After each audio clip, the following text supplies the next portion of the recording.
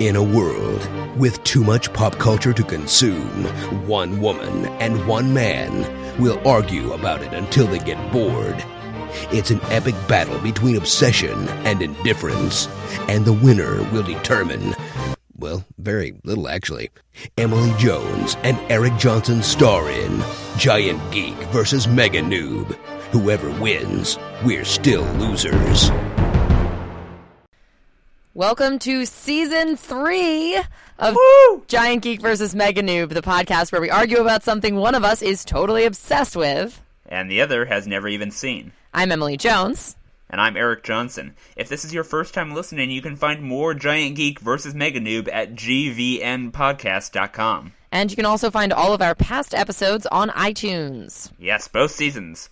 And we're now into Season 3. This week we're watching the 1995 teen classic Clueless. It tells the story of a bunch of spoiled rich kids in California, and it's based on Jane Austen's Emma. It's a movie with lots of famous faces and quotable moments, but somehow, I know this is very hard to believe, I've never seen it. It actually is really hard to believe. Really? Yes, it's so good. And I know guys who like this movie. It's not. I'm coming with an open mind. Maybe I'll really like it. We'll find out. But... I just mean it's not it's there are other things that I would just assume that you haven't seen, but yeah. No, this is a good one and a big one, and lots of people are in it. I think you're going to be surprised by the cast. Actually, how many people I recognize in it? Yeah, okay. I can think of at least 3, maybe 4 people that you're going to be like, holy shit, that person's in this? Okay. Oh, and I'll one do my best band. not to IMDb and one it before band we watch also. It. Wait, sorry, what was that? I said and one band. 4 people in one band, at least. Okay. 4 people in a band from the makers of Four Weddings and a Funeral. Which was a great movie that I really enjoyed. See? So, sometimes you have an okay track record in sometimes this regard. I have good taste. If it holds up. Sometimes. All right, so we're going to go watch that, and then we'll talk about it after the break. Looking out a dirty old window, outside the cars in the city go rushing by. I sit here alone and I wonder why. All right, folks, Eric and I are off watching Clueless. Yep. And if you're a cool person like me, you might already own it on DVD. But if not... Quick question, what if I'm not as cool as you? Hypothetically. Just hypothetically. Hypothetically, if that were to happen to be the case, apparently it's also on Netflix. Yeah. So, I have Netflix. Yeah, so stream it there. And if you, for whatever reason, don't have Netflix, which I'm not sure if that's a thing at this point, you can also rent it from all the usual places. It's on YouTube, iTunes, Amazon Video, Vudu, Google Play, $2.99 in all of those places. So lots and lots of ways to watch Clueless. Go watch it, because we're going to spoil it. I'm guessing we're going to get into some really intense, twisty plot of Clueless. Hey, it is an intense, twisty plot. All right, well, I'm gonna go watch it and we'll find out. All right, see you on the other side.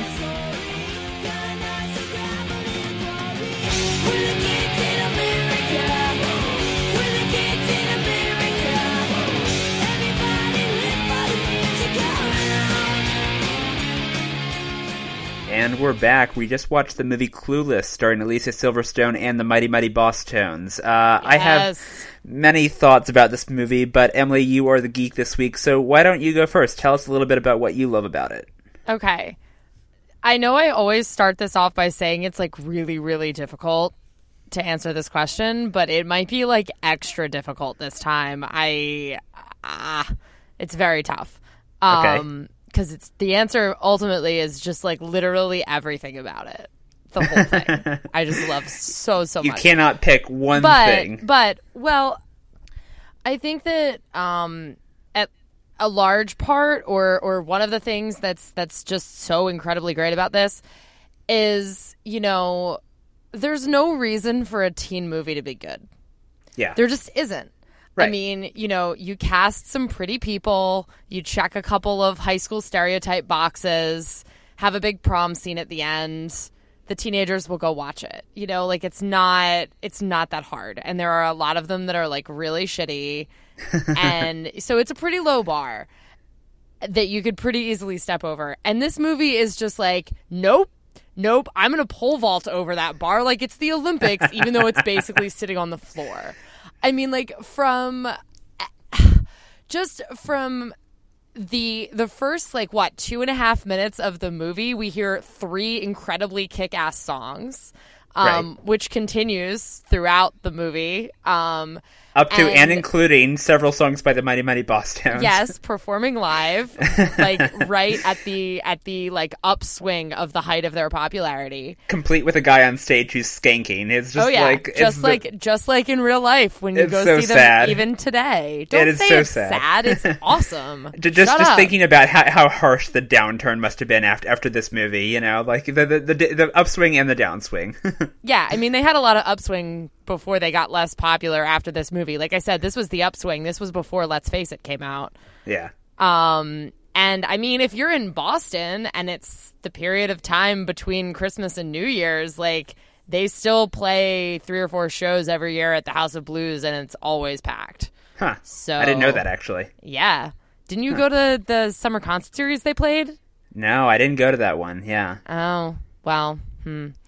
Anyway, aside from the music, you know, again, the dialogue is so good, and I love the way that it's like the characters, and especially Cher, is just like this dumb, spoiled bimbo, but the movie is super, super self-aware about her dumb, spoiled bimbo-ness. Right, so, it's trope aware of the young, pretty blonde girl who's, in high school and all so, this. Like, every line that she says from the very, very beginning of the movie in her voiceover is like, could be just a totally straight, like, mildly bitchy, spoiled brat, queen bee thing to say, but you can also tell that the movie is, like, making fun of all of that at the same time. I mean, like, right. The first one that happens to spring to mind is like, isn't my house classic?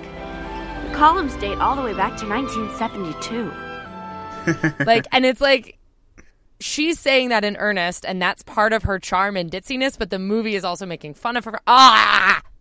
Yeah, well, I mean, it's sort of, I can definitely see, we talked about this on the Walking Dead podcast, the fact that you were positing there's no universe in which Buffy Summers from Buffy the Vampire Slayer would not have seen Clueless. And I can totally see the influence this movie and that style of writing for Alicia Silverstone's character, for Cher, might have had on Buffy, at least, especially in the early seasons when she's in high school. Yeah, well, and actually, I said that in reference to a specific thing. I can't remember what episode of Buffy it is. I was, like, doing a minor Buffy rewatch, and she, like, didn't know what Carpe Diem meant. Okay.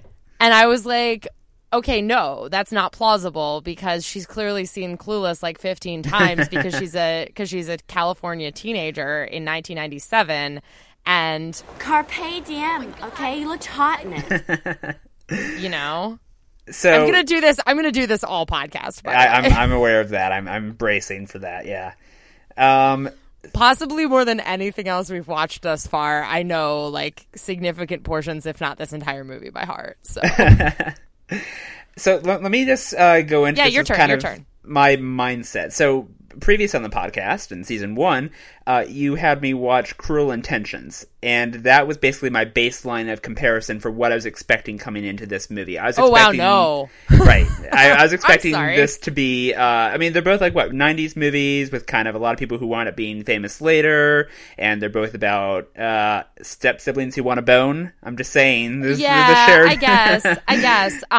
Although, yeah, no, but the thing about Cruel Intentions is, and I was, oh, well, and that episode never aired, so our audience doesn't know this that much. But sorry, guys, the audio for our Cruel Intentions episode got swallowed into a void. Oh wait, did that one never air? That one never aired. It was one of a couple that got swallowed into a void of my poor file management. Okay, well, suffice it to say, I did not like Cruel Intentions, right, so I was coming into this with a low baseline. Now, right, but we should also be clear that, and I don't think I was clear enough with you about this going into Cruel Intentions either. Cruel Intentions is like a like a goofy lark of a movie that like I find entertaining in like a deliciously bad way, and I mostly wanted you to see it because we discovered that you had never seen Sarah Michelle Gellar in like anything else, Anything except Buffy, right? which is like Buffy is obviously like the main thing with like her fame, but she was in a lot of popular teen movies in the late 90s and played some extremely un-Buffy Summers characters.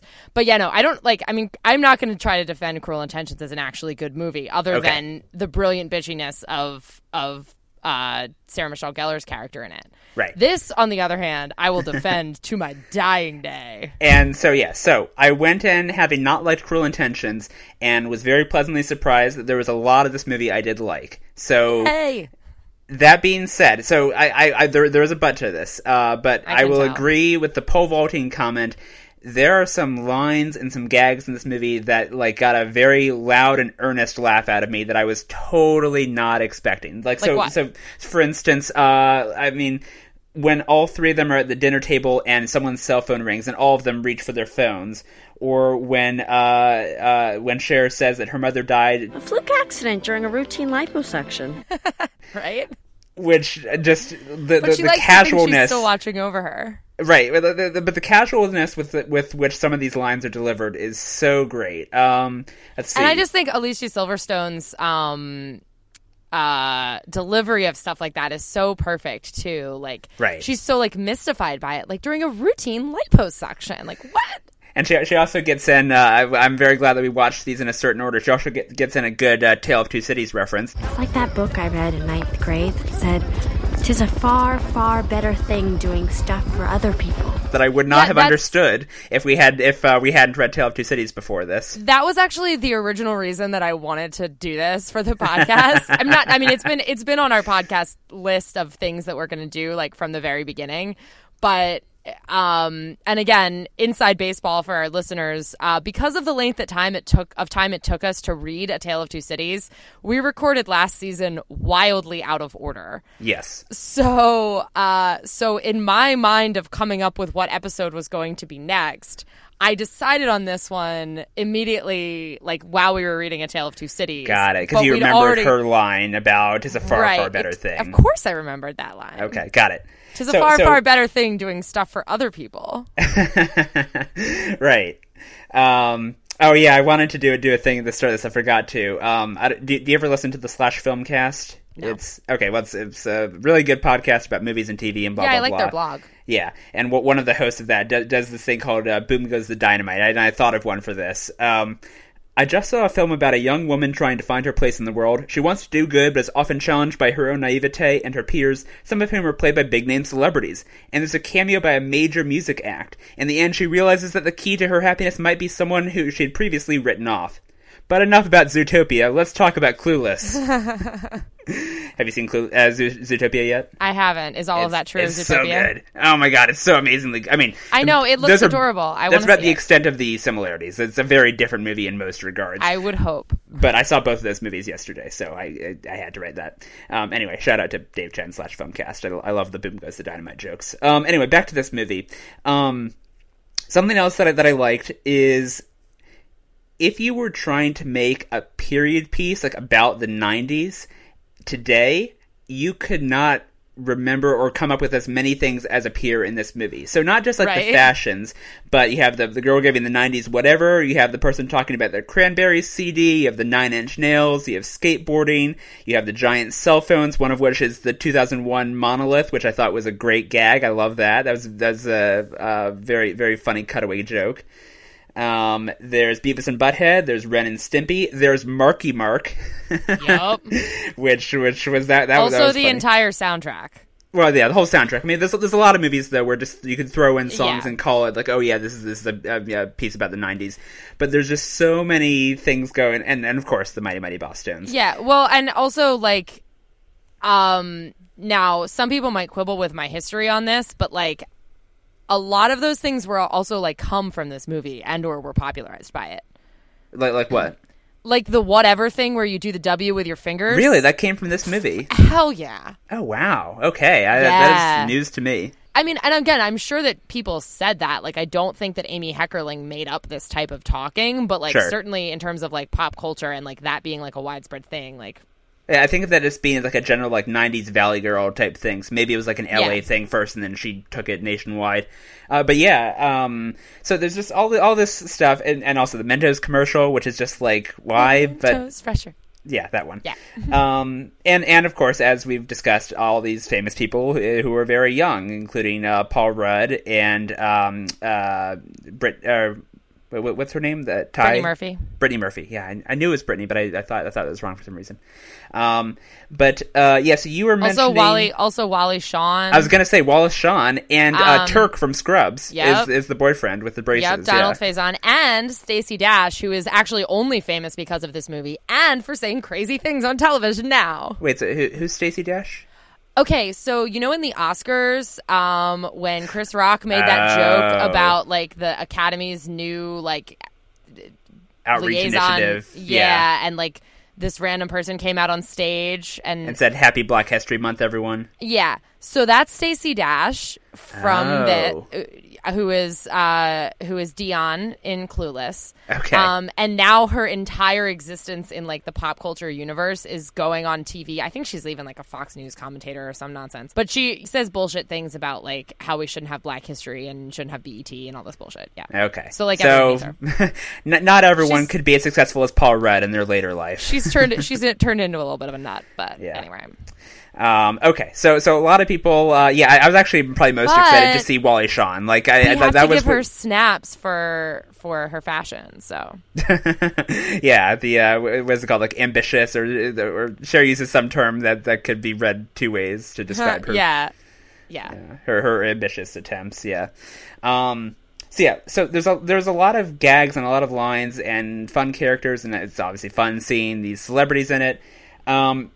I think the overall plot, though, I don't know if it's maybe I would have enjoyed the actual story more if I were a fan of Jane Austen's Emma, which this is based on, right? Like, this Correct. is kind of so maybe it's because I've never read that. Maybe that affected my enjoyment. I felt like there was just a lot too much going on in the actual plot. Like, I would have been happier with a much simpler plot with just gags, like with this kind of like more the same like level of these crazy, really funny, sharply written gags and just less stuff actually happening. It felt like the movie wanted to tell, a lot of different, like, almost episodic sort of stories in a movie that didn't really need it, in my opinion. Like, obviously there was the whole, like, I guess each, on its own, each of the many, like, sub-stories within this was fine. Like, I didn't, like, have a problem with any of them, but it just felt like, I don't know, it felt like the movie was always in a hurry to get to some place I didn't want to, like, follow it necessarily.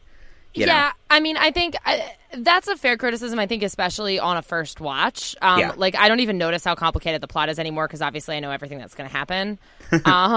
But, that's definitely a fair criticism, again, especially on a first watch. And that's also something that happens basically every time that you attempt to adapt a novel of the complexity and length of Emma or Pride and Prejudice or Tale of Two Cities or like any like long dense novel like that into a feature film instead of a miniseries. Right.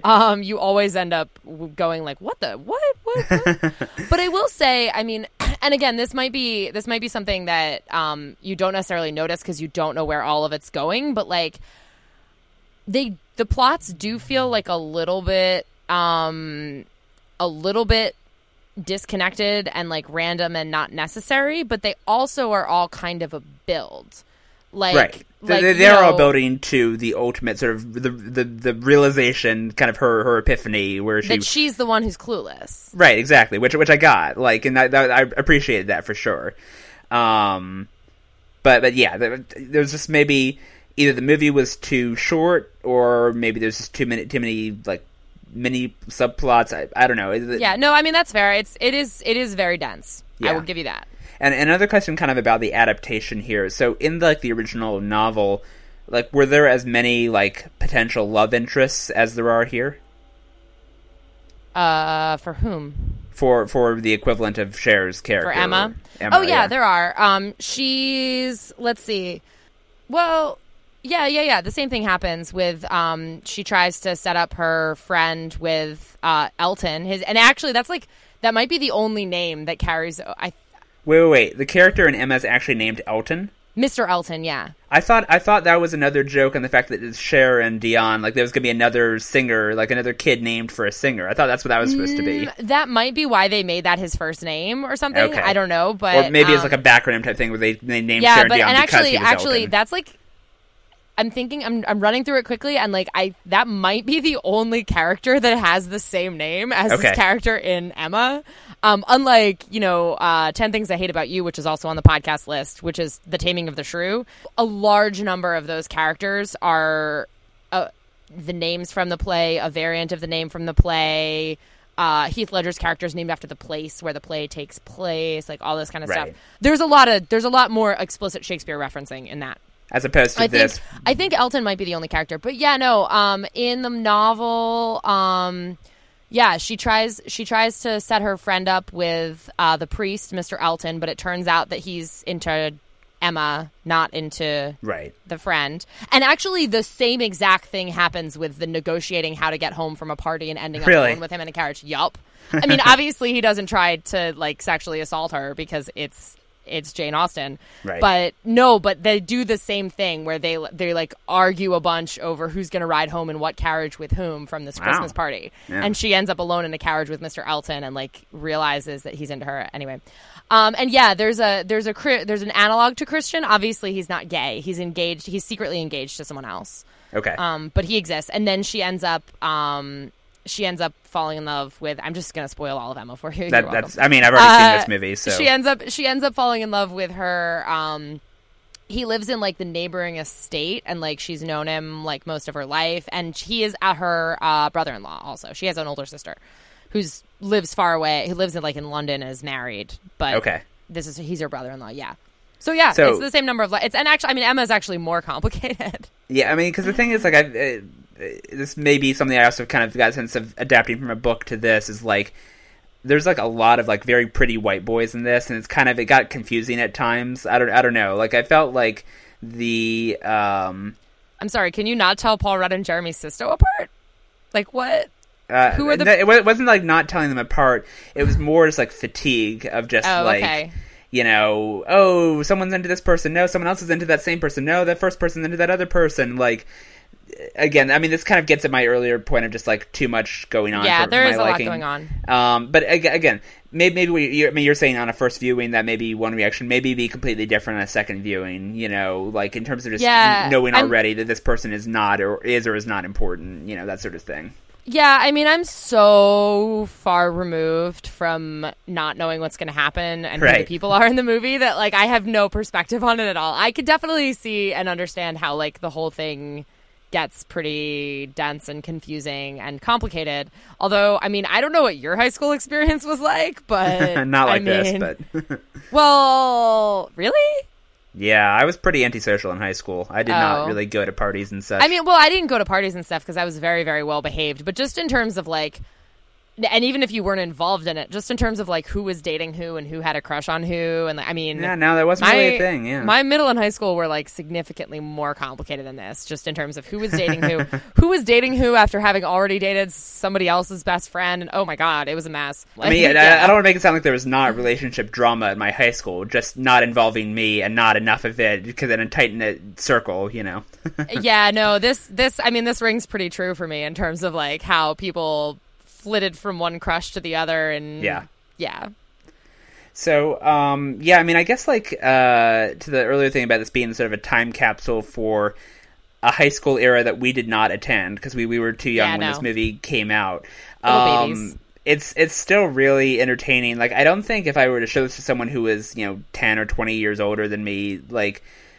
I'm wondering if there's a sweet spot, sort of an age range for which this movie is like ideal. Because like certainly if I were to show it to like my parents, like they would be like some of the stuff that I was laughing at, they would not like. My parents enjoyed this when I forced it on them. Yeah. I mean, they might listen to this and be like, no, we didn't. But like, I'm pretty sure they acknowledged that it was like fairly solid. I mean, it's a well-written movie. There's some solid, really funny jokes. So there's some stuff that even if you don't care for the 90s, all the 90s overload, that you can still enjoy. Well, and I mean, even if you hate everything that's like going on in the movie and the plot and everything, like come on, you have to be amused by the fact that there's like a nose job bandage in every scene, right? Yeah. Well, what was that exactly? That was supposed to be like a plastic surgery thing? Totally. Okay. I honestly didn't know if that was like a... Same reason that My plastic surgeon doesn't want me doing any activity where balls fly at my nose. I wasn't sure if that was like some like archaic piece of 90s fashion that I wasn't aware of, like of having they're just a all bandage getting over your nose nose. jobs because Okay. they're like rich, spoiled LA children. Yeah.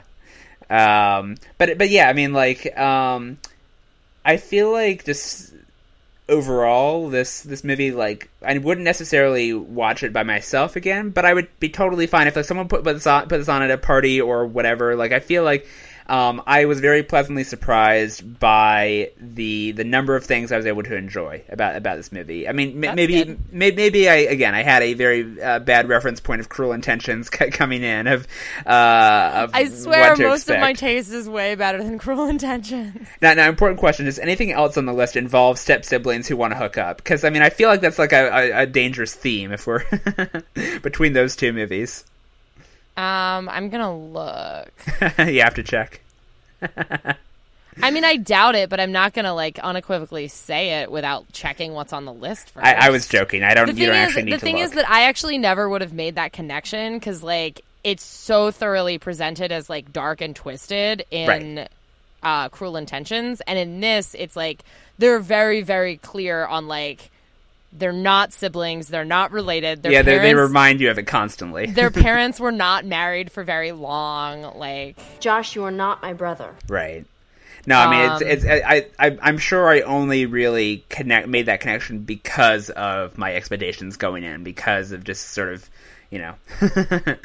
no, recorded that I don't episode. think even in Heathers, which is as dark and twisted as high school gets. Okay. I don't think that there are creepy step sibling nonsense going on in any other movies. All right. And Gossip Girl is not on the list. So actually, no, I don't think the step siblings do hook up and go. Do they? Oh, they kind of do. Never mind. Yeah. But to be fair, they were dating in Gossip Girl. They're dating before they know that their parents have a romantic history and before their parents get married. So Okay.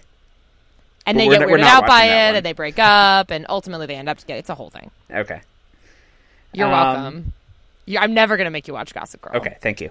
I promise. I'll trade you that for never making you play Grand Theft Auto. All right, I think we can. Deal. That's a good deal. I like that. I like that. What did you think of Paul Rudd? He was Paul Rudd. I mean, he just makes every movie just a little bit better. It's kind of like the thing about Paul Rudd is he has a positive effect on everything, but he's kind of has like a bland positivity to him. I feel like he's kind of like the salt. Like he can go in any movie and do well and make anything better, but like he's not like a very adventurous spice or anything like that. He's just salt or butter or something like that. Yeah, but he's so sweet and wonderful. No, that's fine. He was the great. montage at the end when she's like gradually realizing she's in love with him, and they Yes. just do like a montage of like every time throughout the movie that he has like adoringly smiled and looked at her. It's just like Which I'm not sure I it was literally specifically this start, movie. like- I don't know if it's I specifically literally this start movie, making but there squealy was noises every time that happens. there's I don't know if have you ever seen Community, the TV show? No. It's not on the list because like I mostly was not crazy about the show, but there's one episode where they make fun of that sort of montage. Maybe it was specifically this, but I'm not sure. I think they do that in a lot of stuff. I don't know. I know, but they're talking about how you can just have a montage of people like looking at one another set to music and how it makes anything look like romantic tension. So they do that with like every character in the show. They have them like go through montages with every other character. So yeah, I mean those were kind of. I think I'm officially out of thoughts on Clueless. Was there anything else that you Okay. wanted to talk about? I mean, I mostly just have like comments about specific moments that I love and Go for all it. of that kind of stuff. I'm gonna, I don't know. I just feel like there's more little things that I can't say I discover new things that delight me every time. Because like like, again, I pretty much know the movie by heart. Like, I don't think I'm going to discover anything new. This is the diminishing returns. Yeah. No, there are not diminishing returns. No, I mean diminishing, not diminishing value, just diminishing number of new things that can possibly be discovered. Okay, yeah, yeah. Like, I mean, the thing is that we talk about this often on this podcast, right? Like, we watch or read or whatever something that one of us has read or watched a million times, and we keep finding new things that, or it's not that we keep finding new things. It's more that, like, suddenly we're watching it, like, we're doing a way closer watch than we normally do, and, like, that's true. Yeah. Right. So we tend to notice things when we read and watch stuff for the podcast that, like, we haven't necessarily noticed because even though we've watched it a million times, because this time we're, like, watching and taking notes and paying attention. Yeah. And I was doing that, and I didn't notice anything in this because because you've seen it so many times. Yeah, yeah. But I mean, I don't know. There's just so many, like, I just feel like the characterization of every single character is so perfect. I mean, like, the way that with Cher they so excellently blend, like, her total airheadedness and her, like, also being pretty well educated and, like, also sort of a little bit street smart. Yeah, like it's not just well educated, but, like, she has the whole negotiating sort of style. Oh yeah. I love that so much. How the dad's, like, loving, supportive thing to say is, like, tell me the problem and we'll find a way to argue it. Well, no, my favorite line of the dad's was, "Honey, I couldn't be happier than if they were based on real grades." Exactly. But it's like the way that she like flips back and forth so quickly from, like, right after she first can't convince Wally Shawn's character to change her grade in debate. She says that she goes on this thing where she's like, I felt impotent and out of control, which I really hate. You know, it's just like this excellent tone change from, like, you know, she knows the word impotent and she's doing this grand speech in her mind, but then she devolves into, like, bratty spoiled child. Yeah. And it's like, it's so... baby talk. Yeah. It's great. And she remembers Mel Gibson accurately. Right. That was kind of like a running gag, is that she's only seen movies that Mel Gibson is in, pretty much. Like... No. No? No, that was a specific reference to the Mel Gibson Hamlet. Right, but then later on, someone says, like, someone makes a movie reference and she doesn't get it, and her dad says, like, oh, well, Mel Gibson wasn't in that, so... No, that's, I think Paul Rudd says that as a reference to her saying the thing about Mel Gibson. Oh, I don't remember. You've seen it more often than I have. I will defer to the expert here. They specifically go and see the new Christian Slater. Oh, okay. When they knock off class, so they're into and what movie would that have been at this point? Like, what would have been the new Christian Slater? At like this point? Anything. Was he in everything at that point? Oh yeah, that was like Christian Slater time. Okay. That's why I'll look up, like, what would have been, like, relatively contemporary, but, like, that's the thing, is that's why they say that, I think. Yeah. Because Christian Slater was, like, the guy. He's in Heathers, but Heathers way predates this. One other thought that I was just looking at my notes and remembered. One thing that I guess this is true of a lot of stuff from the 90s is a lot of the treatment of the gay characters is kind of, like, not cool anymore, especially the PE teacher. Like, yeah, she's just like the fact that, oh, you know, like so many PE teachers, she's same-sex inclined, and then at the end of the movie, she's just kind of like, you know, well, you know, just the way she's like kind of talking to the girls at the wedding. Yeah, and you know when Murray, like, tells them that Christian is gay, the way that they confirm it in their minds is like, he does like to shop share, and the boy can dress. It's pretty reductive. That is very true. Yeah, so I mean, you know, yeah, it's like it a doesn't diminish the rest of the movie, but it's just like a couple gags that just don't work anymore. You know, that is definitely true. I will say that in terms of, I mean, yeah, it does suck that you know, Christian gets reduced to a gay best friend and that kind of thing. Yeah. I will say, and this similar to when we've watched romantic comedies for this podcast, I'm going to guess that I have a way broader base of teen movies to accurate. Yeah. The core group of, like, friends, I will say, is, like, more diverse than it usually is in these kind of movies. Yeah, like, her best friend is black, and then her the best friend's boyfriend, and then Summer is Asian. Right. I mean, it's not great. Like, it's but not better. Right. Well, and yeah, it's. I'm just like running through in my mind. I don't think I can think of a person of color in 10 Things I Hate About You. There is not that I can think of a main character of color. Oh no, okay. There's a love interest of like South Asian descent in Mean Girls, but like the main core characters, the Plastics and Lindsay Lohan and her friends, there's nobody of color. Yeah, and there's usually, like, if anything, there's like one token black character. So much so that in Not Another Teen Movie, like there's like a running joke about how there's like one token black character in the whole thing. Yeah. So it's like it could be worse, but no, I agree that it also could be better. And I'm still forgetting the actor's name, but Turk in this movie, like it was Donald Faison. That guy. It's good that he's like it's cool that he's represented as an actual good boyfriend, even though he's like maybe a little bit done with the whole shaving his head thing, which is the origin story of why Turk is bald. But you know, but like that, like for instance that when she keeps getting all mad about him calling her woman, and then he launches into that little thing about how like okay, but street slang is an increasingly valid form of expression. Most of the feminine pronouns do have mocking, but not necessarily misogynistic undertone. Yeah, that was great. Right? Yeah. So, yeah, I guess.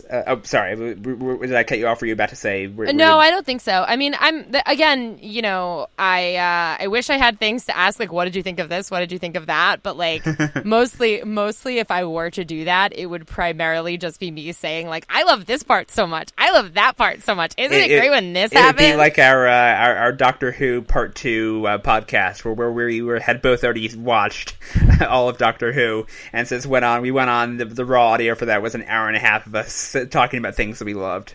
Oh, I'm sorry about that. No, remember that was me for the most part, like going on and on about like, stuff that I loved. Like, okay, what did you think of Amber, or did she not register for you because there were too many characters? Amber didn't register for you. No. Okay, Amber is just this like perfect bitchy frenemy, the one with the red hair. Was she the one in the car with the beret? The one who was dating Paul Rudd, who then is like talking about No. Oh no, she doesn't even have a name. She's some college girl. No, I thought the college girl was Allison Hannigan at first until like. Oh no. Amber is like the part of the group, but she's like Cher's frenemy. Like they're always sort of trading barbs. In the very first scene, she's debating against her, and she's sitting in front of her in debate class. Yeah, and then she like goes up for the debate, and after the whole Hadians thing, she's like, whatever. If she doesn't do the assignment, I can't do mine. She did not register, yeah. Well, she's just, if you ever do watch it again, like appreciate her, because she's just like such a perfect bitchy frenemy. Like at the end when Ty's sort of social status starts to rise, and she can't hang out with Cher because she's going to Melrose with Amber. Then Amber just like looks at Ty and is just like, we're going to Melrose. Just in this very much just like, I just stole your friend way. Yeah. It's great. But no, one of like the universe's favorite trivia, like little bits of trivia about this movie is that Alicia Silverstone actually said Haitians wrong. Like she said Haitians, not Haitians. She genuinely didn't know. Really? Yes. And Amy Heckerling just decided to leave it because she thought it was better that way. Isn't that delightful? That is wonderful, yes. Right? It's so sweet. Yeah. And on that note, I guess we're done, unless you just want me to like continue. I think we can safely wrap it up there, but everyone should just go rewatch Clueless again. Yeah. No, I mean, overall thoughts. Like I said, I wouldn't seek it out for watching by myself again, but I was pleasantly surprised by like 75% of this movie. So thumbs up for me. Well, good. I'm glad. I'm very happy. So now that we've talked about Clueless, what are we doing next time? Next time, well, you remember at the start of season 2 when I had you play a video game? Yeah, a video game. A digital card game? Yeah, I mean, it was debatably not that much of a video game. You know, it was more of a card game that's happened on your computer. we're going to be playing another video game, and this one's actually a real video game, and it's actually a very popular video game called Portal.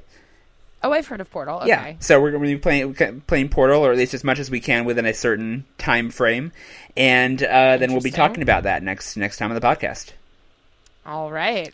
Next, I guess, episode 2 of season 3. So until then, Emily, where else can we find you on the internet? I am on Twitter at EJ Reports. And I'm on Twitter at HeyHeyESJ. This is Giant Geek vs. Mega Noob, signing off. I'm outie. Nicely done. This has been Giant Geek vs. Mega Noob. For more, visit gvnpodcast.com.